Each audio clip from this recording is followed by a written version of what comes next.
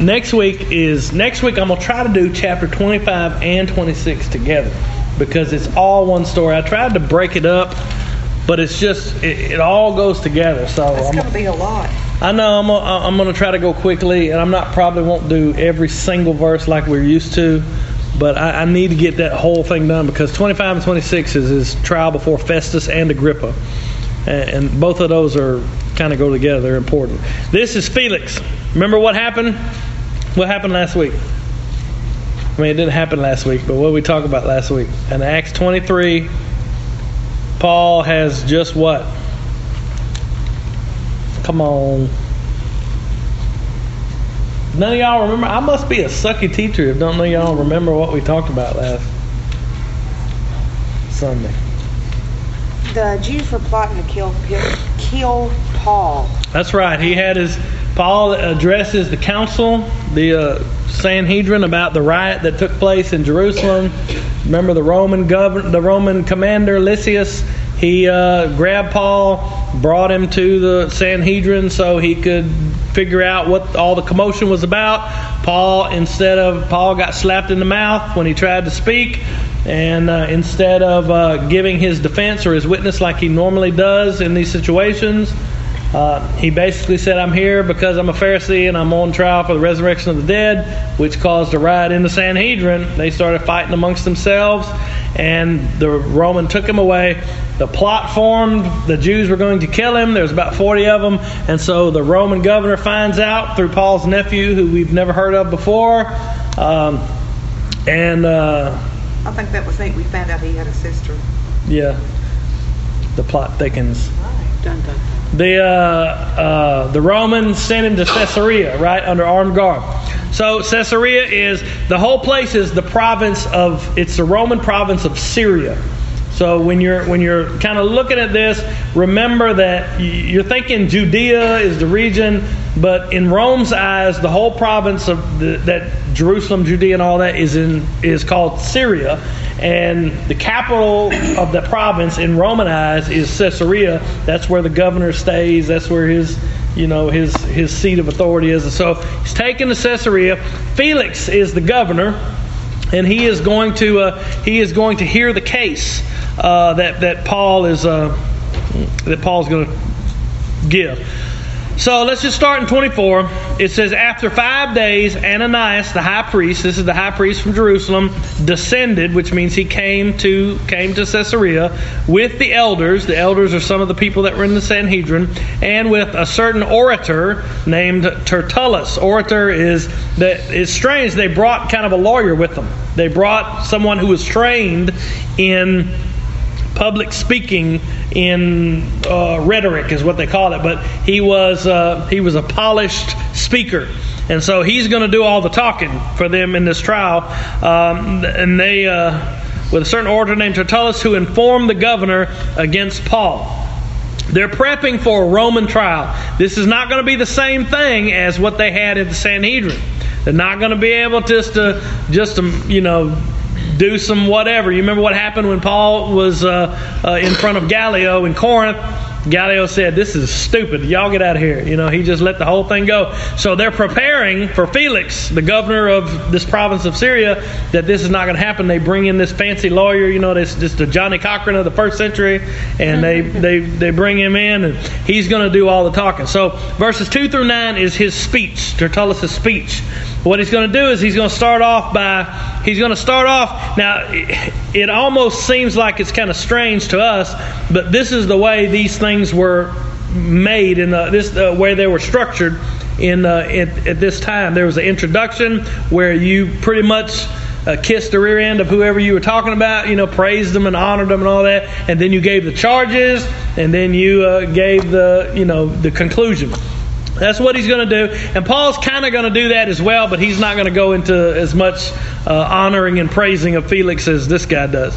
So in verse 2, Tertullus comes up. It says, "And when he was called forth, Tertullus began to accuse him, saying," and here's his speech, "seeing that by thee," talking to Felix, "we enjoy great quietness." He says, "Felix, you have brought peace to us, and that very worthy deeds are done unto this nation by thy providence." He's saying, Felix, since you're such a great guy, You've done so good to us, and you've brought peace to us and all these things.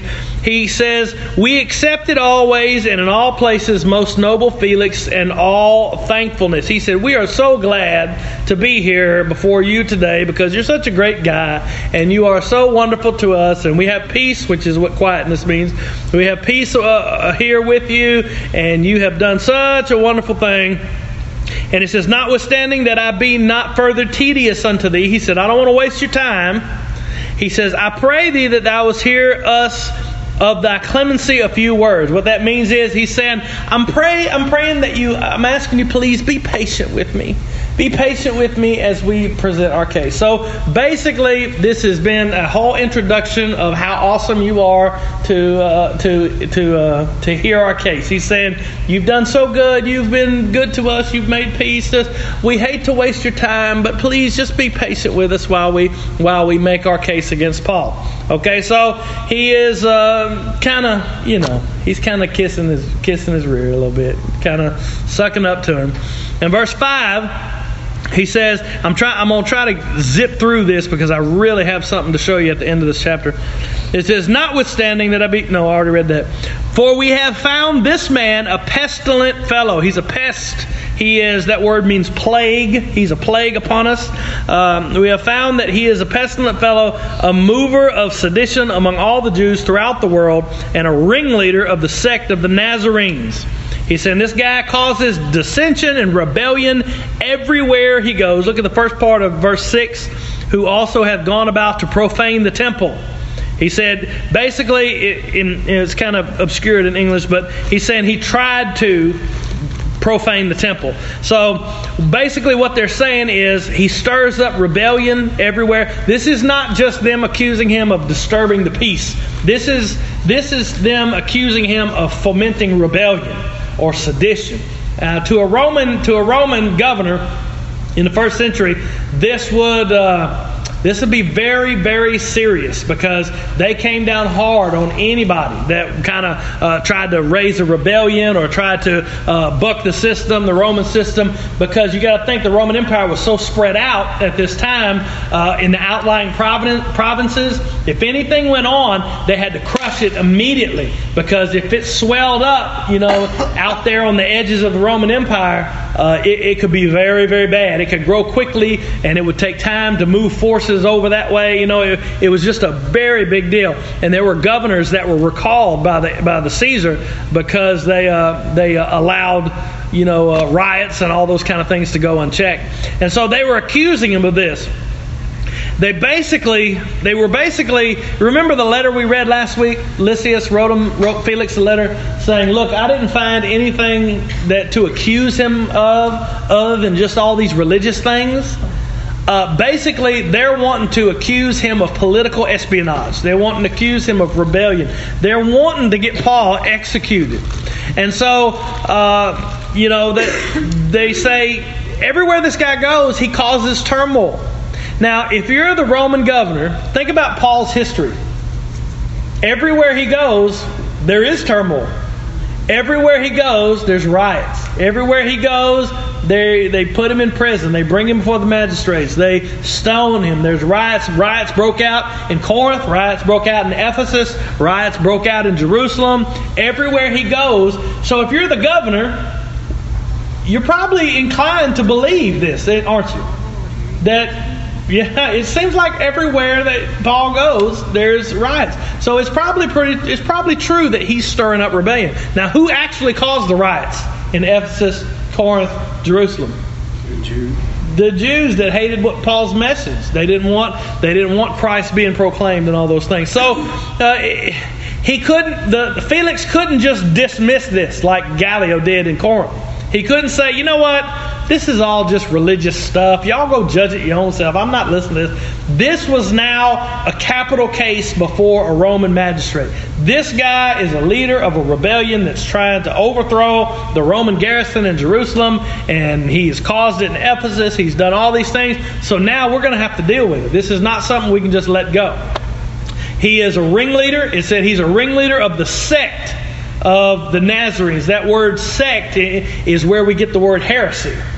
He's a ringleader of this sect of the Nazarenes, and so the Jews are distancing themselves from him, and they want Felix to know. They want him to know that this man is devoted to a man who was executed by the Roman government. They want him to know that the guy is following what Rome considered to be a criminal executed by Pontius Pilate. And so he's kind of building this case, and then he tried to defile the temple, which, we know the true story about that, but really now that makes it worse, doesn't it? Because Paul doesn't have to just prove that he didn't defile the temple. He has to prove that he had no intention of defiling the temple.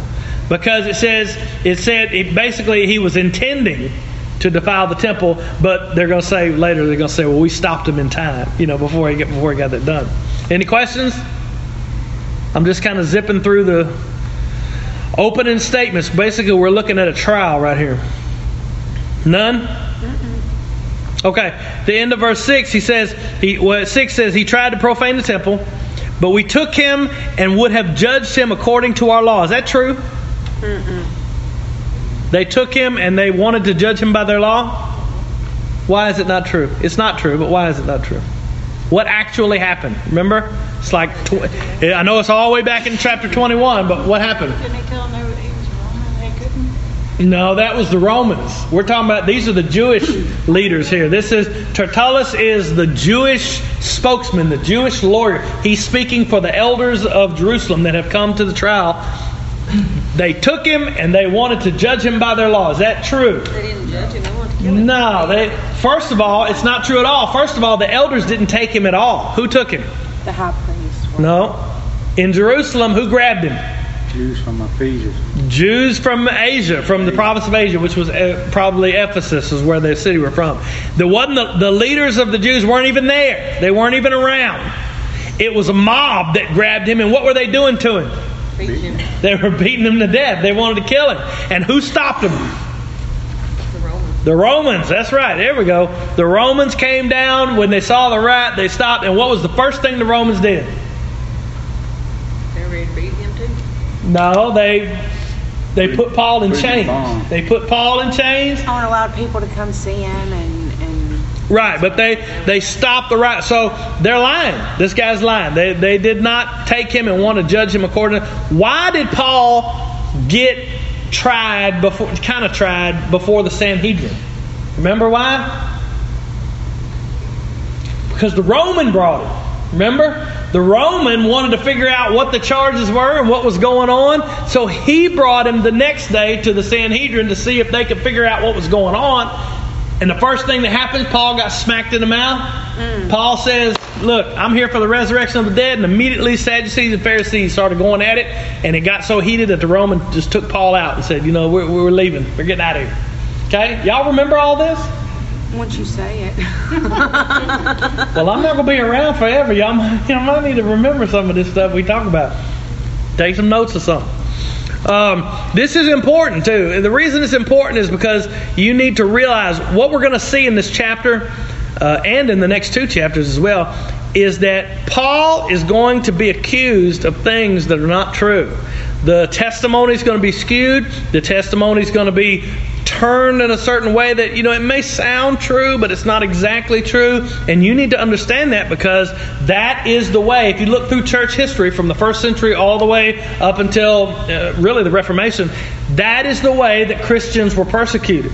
Nobody's going to come, if persecution breaks out here, nobody's going to come and say, this person believes in Jesus, therefore we're going to imprison them. They're going to make up some stuff that's not true, and they're going to pin it to you. Like, for instance, they're hate mongers. They're anti this person or anti that person. You can already see it starting. They're just haters of mankind, and therefore we need to get rid of all that stuff. They're going to say things that are not true, and they're going to pin that to you.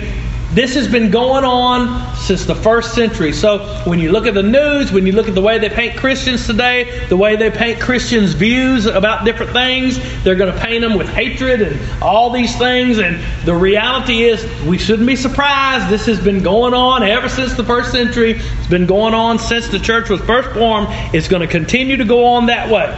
Okay? Everybody with me? All right, so this is important. Y'all need to know these things about what's being said at these trials and all this kind of thing. Tried to defile the temple. The mob, they lied, said the mob grabbed them, not the leaders. And then verse 7, look how they're painting the story to make themselves look good. Verse 7 says, but the chief captain, Lysias, remember him? Mm-hmm. He came upon us and with great violence took him away out of our hands. Is that true? No. Why did he take Paul out of their hands? To keep him from Because they were beating him to death. Yeah. He was trying to quiet the mob. So what they're making it look like we were going to handle all this ourselves.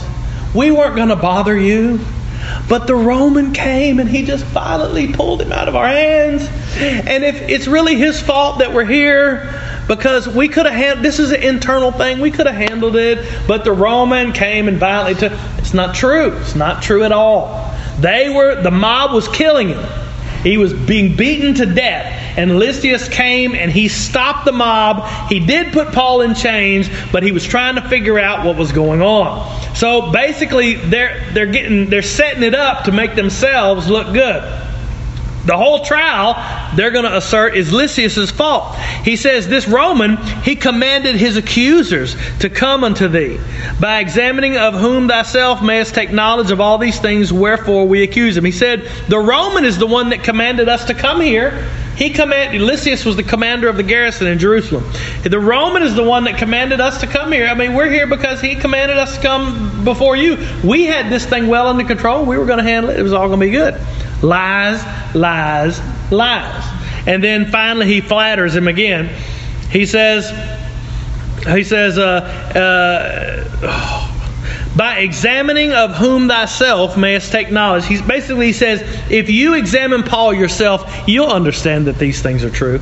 You'll understand these things are true, and you'll know why we accuse him. When you examine him, I mean, you're a smart guy, Felix. You'll figure it out. You just talk to Paul. You'll know. And then all the Jews that were with him, they agreed, saying that these things were so. They added their voice to the accusations. Now, quickly, have they given really any proof of anything? No. They have given no proof of nothing. They have given proof of nothing. They have basically just made some assertions about this is a bad guy. Everywhere he goes, there's trouble. That's basically all they said. And we could have handled it ourselves, but the mean, nasty Roman commander, Lysias, he told us to come over here. So now, verses 10 through 21, Paul is going to give his defense. And so it says, then Paul, after the governor had beckoned him to speak, answered. He's gonna begin just like the other guy began, with an introduction, little praise for the guy listening. This is just how they did it in legal proceedings back then. For as much as I know that thou hast been of many years a judge unto this nation, I do the more cheerfully answer for myself. Did he kiss the rear end as much as the other guy? No. That's basically all he said. Look, I know you've been a judge for a long time of this nation. I know that you're the governor, and so I gladly present my case before you. He says, because that thou may understand that there are yet between 12 days since I went up to Jerusalem to worship. Okay, so he's saying that he's going to refute these allegations. One thing, he says, look, I was only in Jerusalem 12 days. There's no time to foment a rebellion. There's no time to get people together to try to overthrow Rome and all those things. There's no time. And I went to Jerusalem not to create a sedition or a riot or anything. What did he go to Jerusalem for? To worship. To worship. That's right. Remember, he came. All these stories are connected. I know we're having to do one at a time each week, but remember, he came into Jerusalem to bring alms, bring money to the church there in Jerusalem. And when he got there, what did the elders of the church say? James and the other elders of the church. They said, all these rumors are going around saying you're preaching against Moses. So what did they ask him to do? Come on, that's an easy one. Purification process. They asked him to go into the temple and to purify himself, not sacrifice animals or anything like that, but take these 4 guys with him and go and purify themselves. They were under a vow, purify themselves, and that's where they grabbed him. That's where they grabbed Paul, and that's what all this started. So he says, I've only been here 12 days. He said in verse 12, I wasn't involved in any disputes at all in Jerusalem, and they neither found me in the temple disputing with any man, neither raising up the people, neither in the synagogues nor in the city. I'm not even sure, it doesn't even say in the text that Paul preached at this point in Jerusalem. He didn't get involved in any disputes. He wasn't standing on a soapbox preaching in the temple, although he had done that before. At this time, He didn't have time. he hadn't done anything. He wasn't trying to organize anything. He wasn't involved in any disputes verbally with anybody. He wasn't fighting with this guy or that guy. He wasn't going into the synagogues at this time to tell them his views or to teach the views of Jesus. He had done that plenty of times before, but at this time he was just coming to Jerusalem to bring this gift to the church, and he was doing what the elders of the church told him to do by going into the temple to worship and to purify himself. So when they grabbed him, when the mob grabbed him, he had not been preaching, he had not been arguing, he had not been disputing with anybody. He was going into the temple to worship. And so he's saying basically what they're saying is absolutely false, because I didn't say a word about anything when they grabbed me. And he says, I wasn't in the synagogues, I wasn't raising up the people, I wasn't doing any of this stuff. And then in verse 13 he says, neither can they prove the things whereof they now accuse me. They can't prove that any of these things are true. They can't prove that I was involved in any strife or involved in any riot or preaching anything at all, let alone anything seditious or anything like that. They can't prove anything. Now, Paul could have just stopped right here and left it. He could have stopped. This was the end of his case. They haven't proved anything. And he is a Roman citizen, so the Romans couldn't just send him off to be executed for no reason. They had to prove their case. I mean, this was a trial, a real trial. He could have stopped right there. But what he chooses to do is what we're going to see over and over again. He chooses to make sure that the name of Christ is made known, no matter what goes on, no matter where it happens. He says in verse 14. Any questions? Y'all with me? Mm-hmm. Okay. Verse 14. Okay, there it is. But this I confess unto thee, that after the way, what's the way? The Christianity was called the way at this time.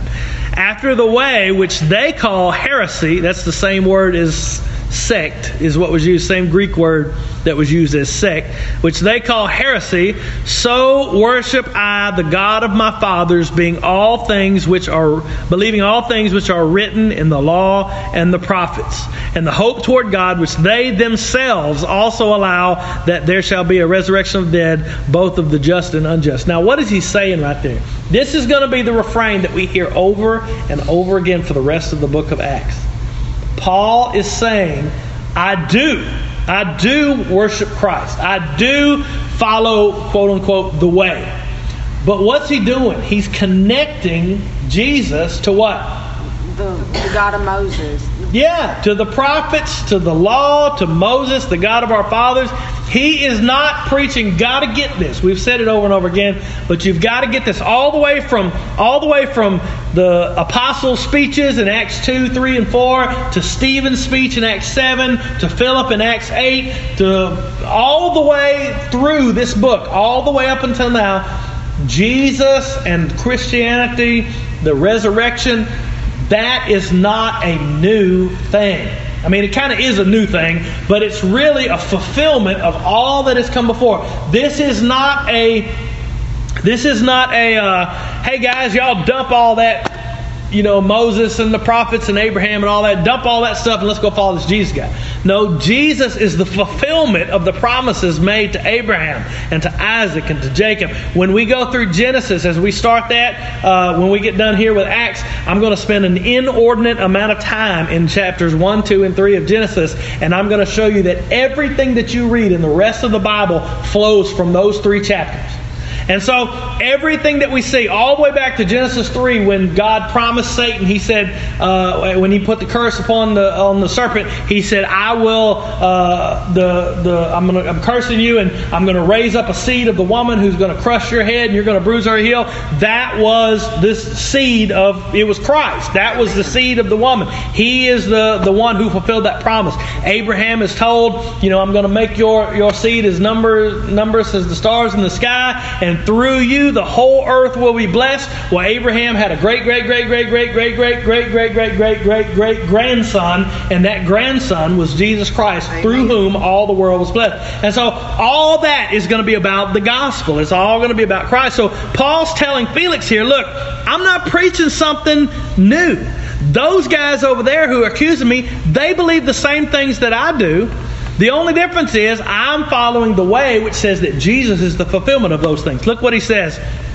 If you got a question, comment, cry of outrage, just say it. I know I'm kind of going fast today. I'm trying to get done the whole chapter. It says, I keep looking over at chapter 25. It says, this I confess to thee, which they call a heresy. It says, I worship the God of my fathers. I worship the God of my fathers, believing all things which are written in the law and the prophets. I don't believe anything that those guys over there don't believe. We believe the same things. I am preaching the fulfillment of those things. And he says, and I have a hope toward God. And he says, I have the same hope toward God that those guys have. And that's resurrection of the dead, both of the just and the unjust. He's talking about the final judgment, when the dead will be raised, and some will go to eternal condemnation, some will go to eternal life. And he says, and herein do I exercise myself to have always a conscience void of offense toward God and toward men. He says, not only do I believe it, but I live in such a way as to not offend any man or God himself. I live in a way that is without offense. I don't know a better way to put it. I live by this way. I don't just believe it. I live by this way. I strive for a clear conscience.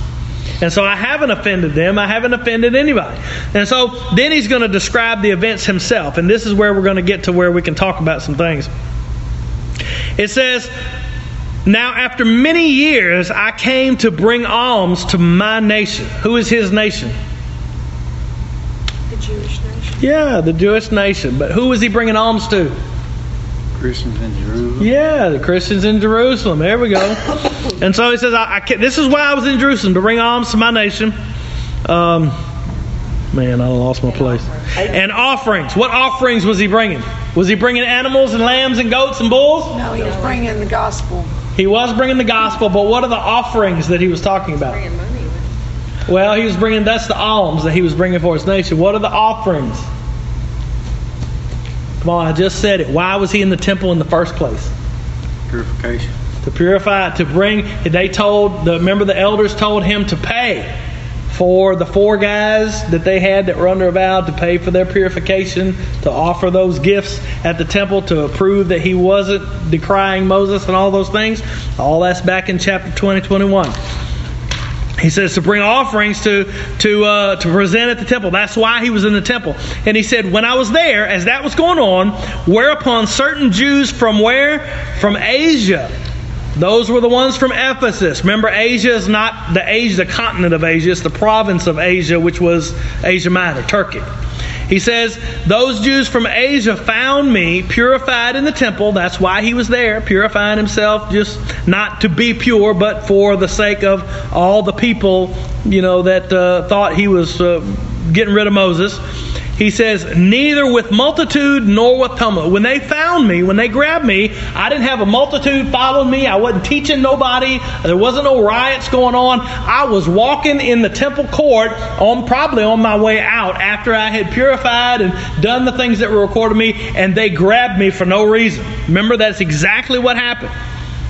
He says, and then he says, verse 19, who ought to have been here before thee and object if they have aught against me.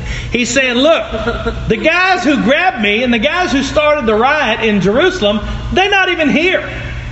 And Rome was big. We're going to see this in the next chapter. Rome was big about people facing their accusers. You had the right as a Roman citizen to face your accuser. I mean, it couldn't just be hearsay evidence. It just couldn't be he said, she said.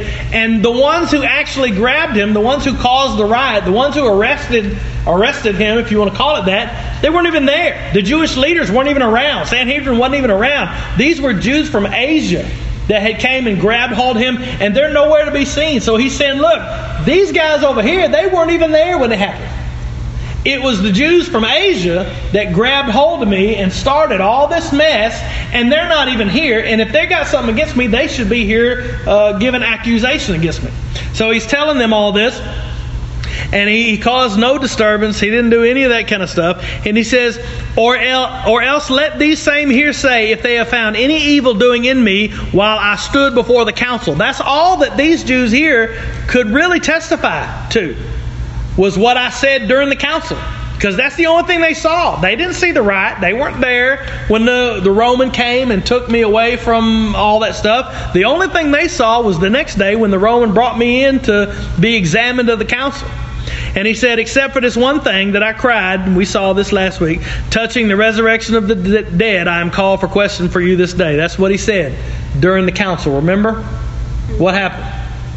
Well, that's what caused the uproar. That's what caused the uproar. Now, here's what I want you to see. This is what we're going to talk about. I got 10 more minutes. Felix has heard all this stuff. Now, Felix is a notoriously bad guy. I'll tell you, we can tell you lots of stories from history about this guy. But he says that when Felix heard these things, having more perfect knowledge of that way, his wife was a Jewish. That's why he knew. Her name was Drusilla. Why he knew about the way. He deterred them and said, when Lysias the chief captain shall come down, I will know the uttermost of your matter. Basically, he just put the whole thing off. Said, you know what? We're going to wait for the Roman commander to come, and he's going to go put Paul in jail. And he commanded a centurion to keep Paul and to let him have liberty, that he should forbid none of his acquaintances to minister or come to him. He's going to keep Paul basically in house arrest. And here's the thing that really struck me in this chapter. It says, and after certain days, when Felix came with his wife Drusilla, which is a Jewess, whatever, he sent for Paul and heard him concerning what? Faith in Christ. Okay, Paul, go on, lay it out for me. Lay out, what does he want to hear from? What does he want to hear from Paul? He wants to hear about faith in Christ. Now look what Paul tells him. It says, and as he reasoned, this is Paul's message: righteousness, temperance. What's temperance?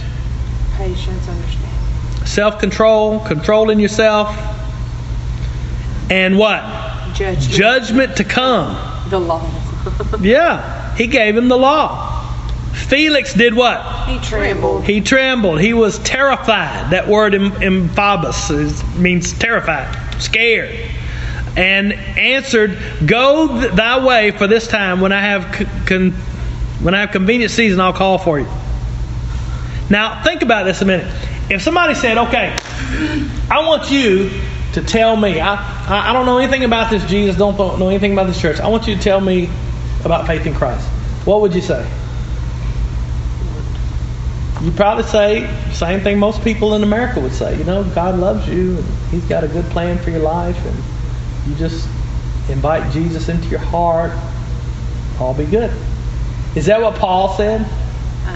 No. Mm-mm. He told, basically, you ever heard a preacher say, I know you have, you ever heard a preacher say, you got to get them lost before you can get them saved? Mm-hmm. Basically, Paul, he came with both barrels blazing.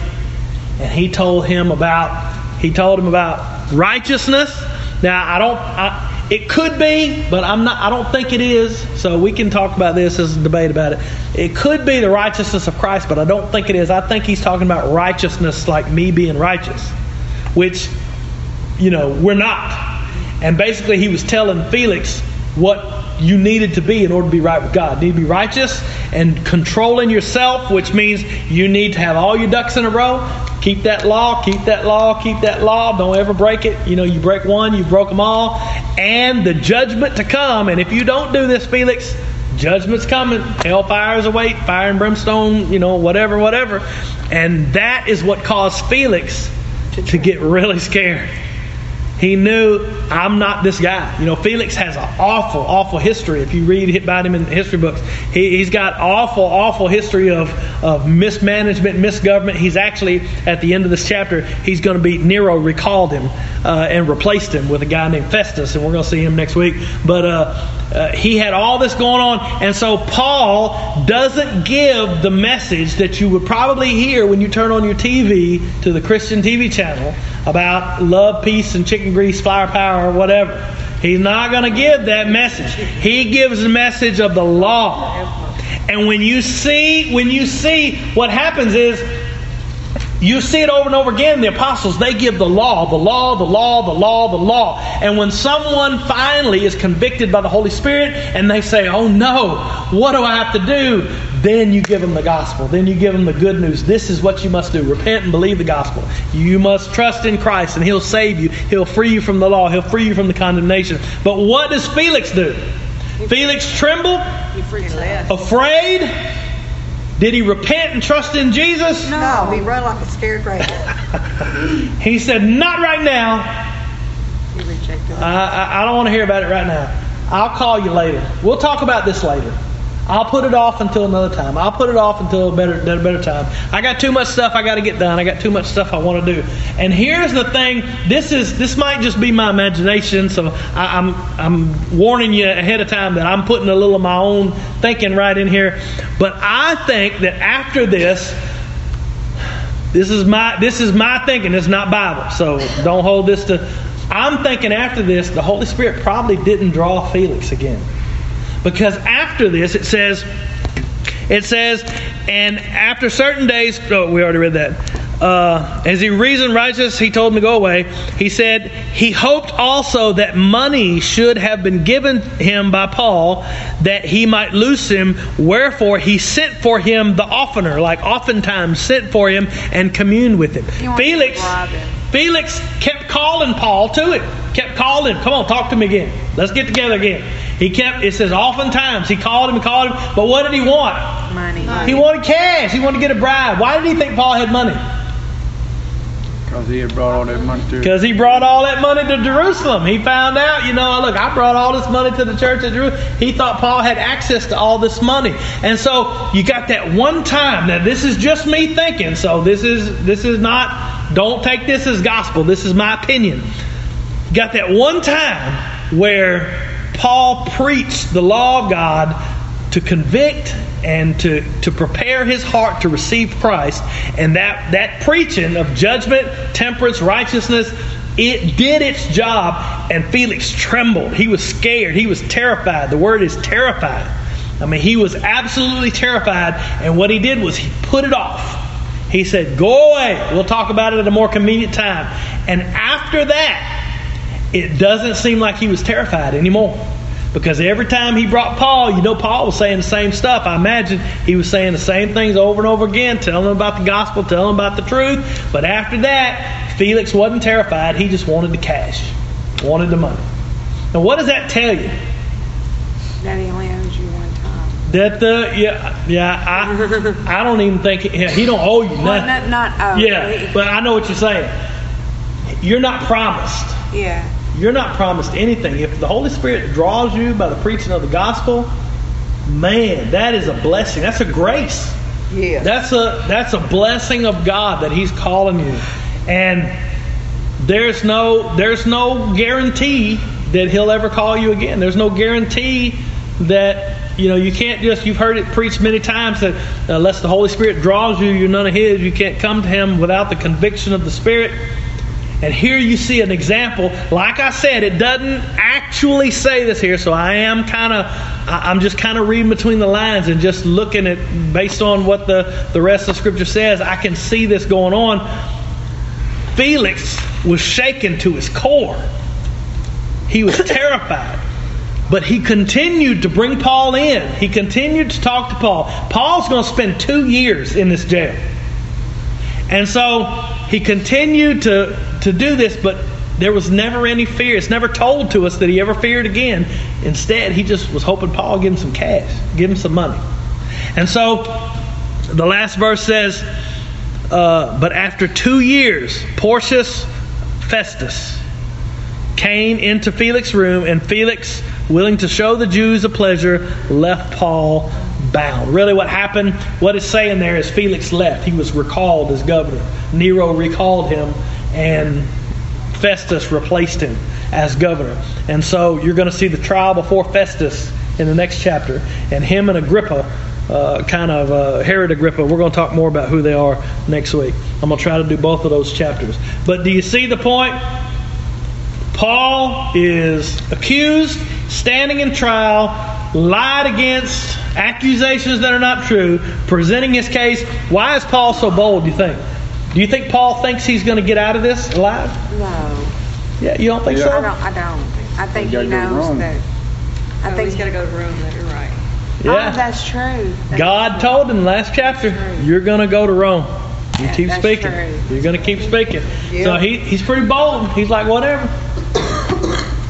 He knows that he ain't in Rome yet. He's going to go to Rome. Whether he gets out of that alive is a debate. Some people say he got out and then came back. Acts is going to end as he's waiting to see the emperor. But he's accused, lied on, all those things. He takes the opportunity, even where he's at in this troubled situation, to present the gospel, and he doesn't listen.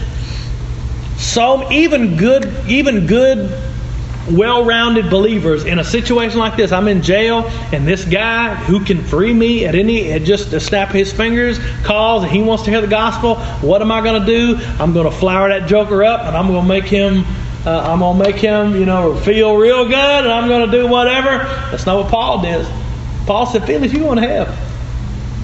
Unless you repent, trust in Christ, you're going to face this judgment to come. Paul didn't sugarcoat it. He didn't do any of that stuff. He told him like it is, and Felix had an opportunity to receive Christ there. And after that, we don't hear anything else about it. So, two things before we go.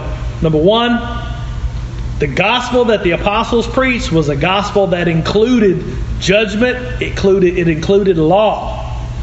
Preach the law to convict. The law is the schoolmaster that brings us to Christ. It's the one who's a mirror to show us how ugly we are and how sinful we are, and it pushes us and drives us to know that we need a Savior and to grab hold of that Savior and to trust in Him. It's part of the gospel. It has to be there. Not just Jesus has a wonderful plan for your life. It's part of the gospel. And the second thing is that when the Holy Spirit draws you, man, you better respond. You better respond, because you're not promised tomorrow. Any questions, comments? Do you think that Paul knew that Felix's wife